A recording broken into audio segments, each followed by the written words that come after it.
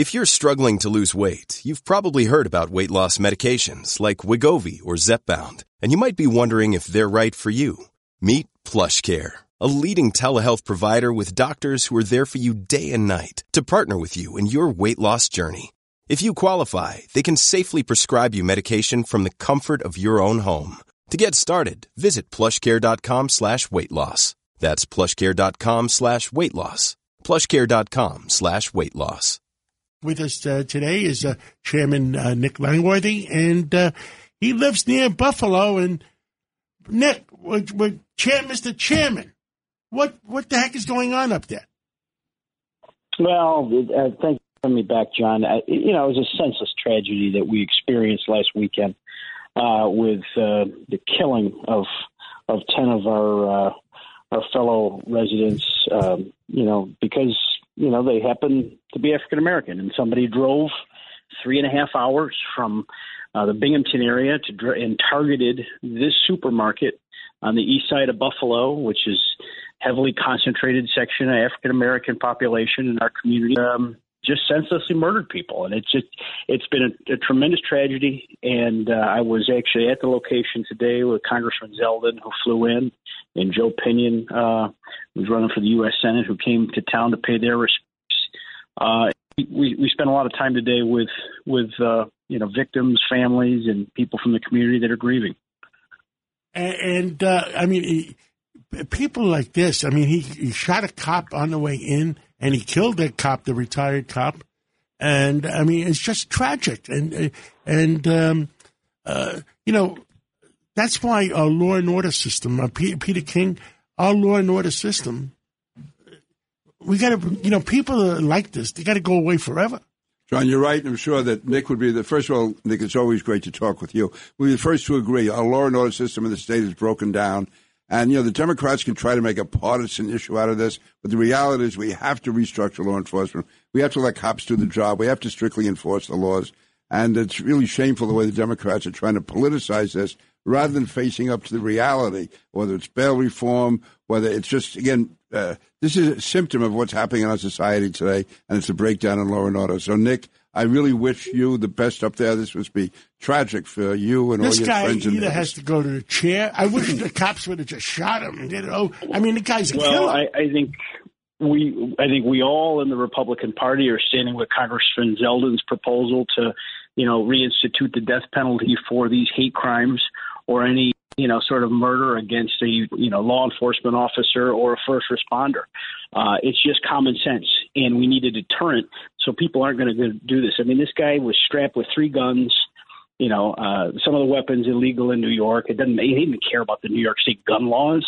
I mean, he came in there with the intent to kill. And some of the people are blaming guns. But there's a lot of sickos in this world.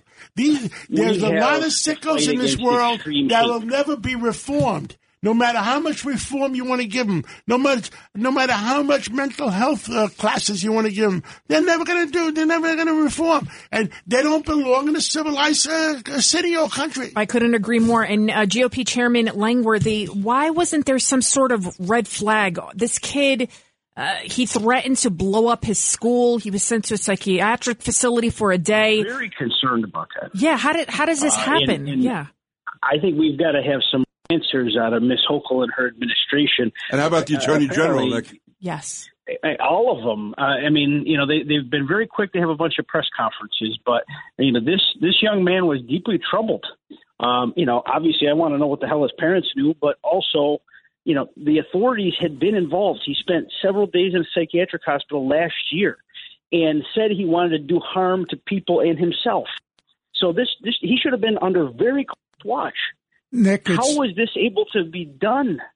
I mean, there's these people are owed answers. These communities owed answers. For us to get past this, there's got to be justice, harsh justice. Nick, it's Judge Richard Weinberg. I think your comments are correct. There are 2 issues here. Number one, there's the creation of a climate of lawlessness where anything goes and people have no self-restraint and the system is not restraining them. That's number one in terms of bad actors. Number two, you have the mental health crisis where they shut down the mental health hospitals because they thought it was the nice thing to do, and they're not protecting the public against people who are dangerously mentally ill. So the two things that have to change in this state and this country. Number one, bring back law and order and public safety. That's priority number one. Number two, if people are mentally ill and they're a threat or a danger to themselves or other people, they have to be institutionalized. The money has to be spent for treatment and to keep them in, give them the meds they need. That's what we have to do. Otherwise, we're going to have this conversation over and over and over again, Nick. No, I think you're absolutely right. I mean, this was an extremely hateful individual. He was a white supremacist. He had hate in his heart. I mean, just like, in Brooklyn in the subway, we had someone that was part of a different ethnic nationalist group that was trying to hurt and kill people. We have to stop these people. We have to make an example of these people. And if you want to terrorize our state, our community, and the taxpayers, you need to pay a swift and harsh price. And that's why I support Congressman Zeldin's plan to bring back the death penalty for these mass killings. It has to be done. We have to have a deterrent out there to send a loud and clear message that we're not going to stand up for this anymore. But what about the school officials? Why didn't they alert the FBI or something that this kid wanted to blow up the school? Like, there's just so many lapses here in judgment. There was a file on the FBI, I think. Was there a file on this kid with the FBI? Then what did the FBI? Why didn't they do anything? We should condemn all violence, regardless. I think this administration, certainly the state police were involved.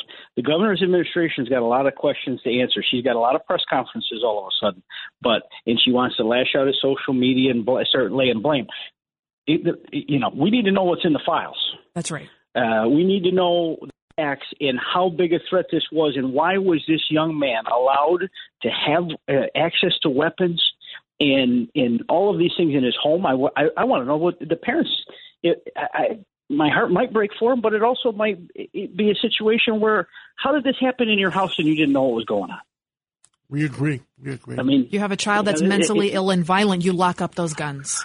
And if the parents didn't do them, then you lock up the parents. And you go to law enforcement and you give them the heads up so that he can be monitored carefully. You give them your guns and you give them the heads up. You prevent your child from committing mass murder. I don't understand. I mean, he went in there with a GoPro camera. I spoke to the Erie County Sheriff who's watched the video.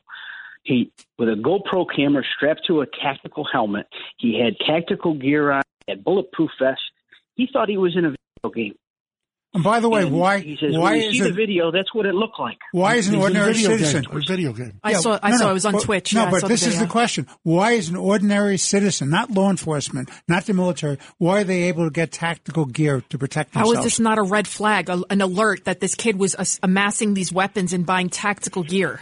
No, it's a long way to go.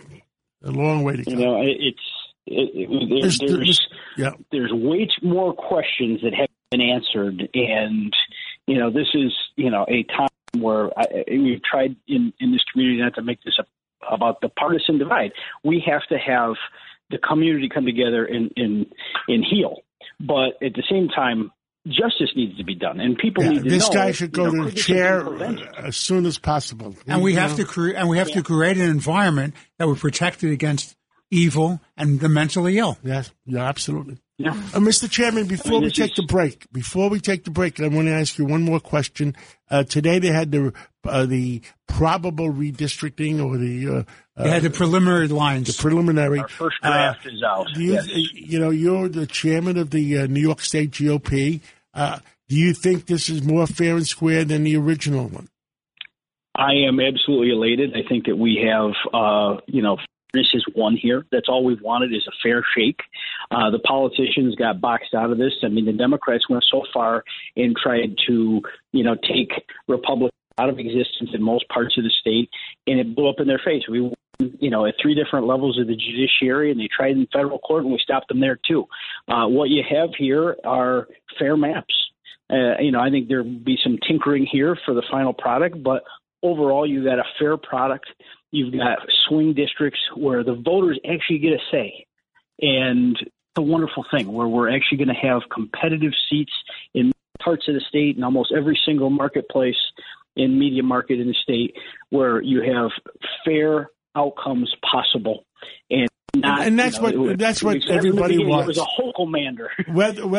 Whether you're running as a Democrat or Republican, I think everybody wants fair and square elections, so everybody feels good about it. Nick, this is Pete King. With that, if somebody could take another look at Andrew Garbarino's district, that got changed pretty drastically, and John Faso said they are going to look to see if there can be some adjustments made. But overall, great job in the state. Congratulations. And what's the issue Garbarino has with the lines you were saying? Well, it goes so far north. There's very little connection between the north end of the district and the south end of the district. It really breaks the communities up. But again, I want to congratulate Nick on the job they've done overall. Yeah.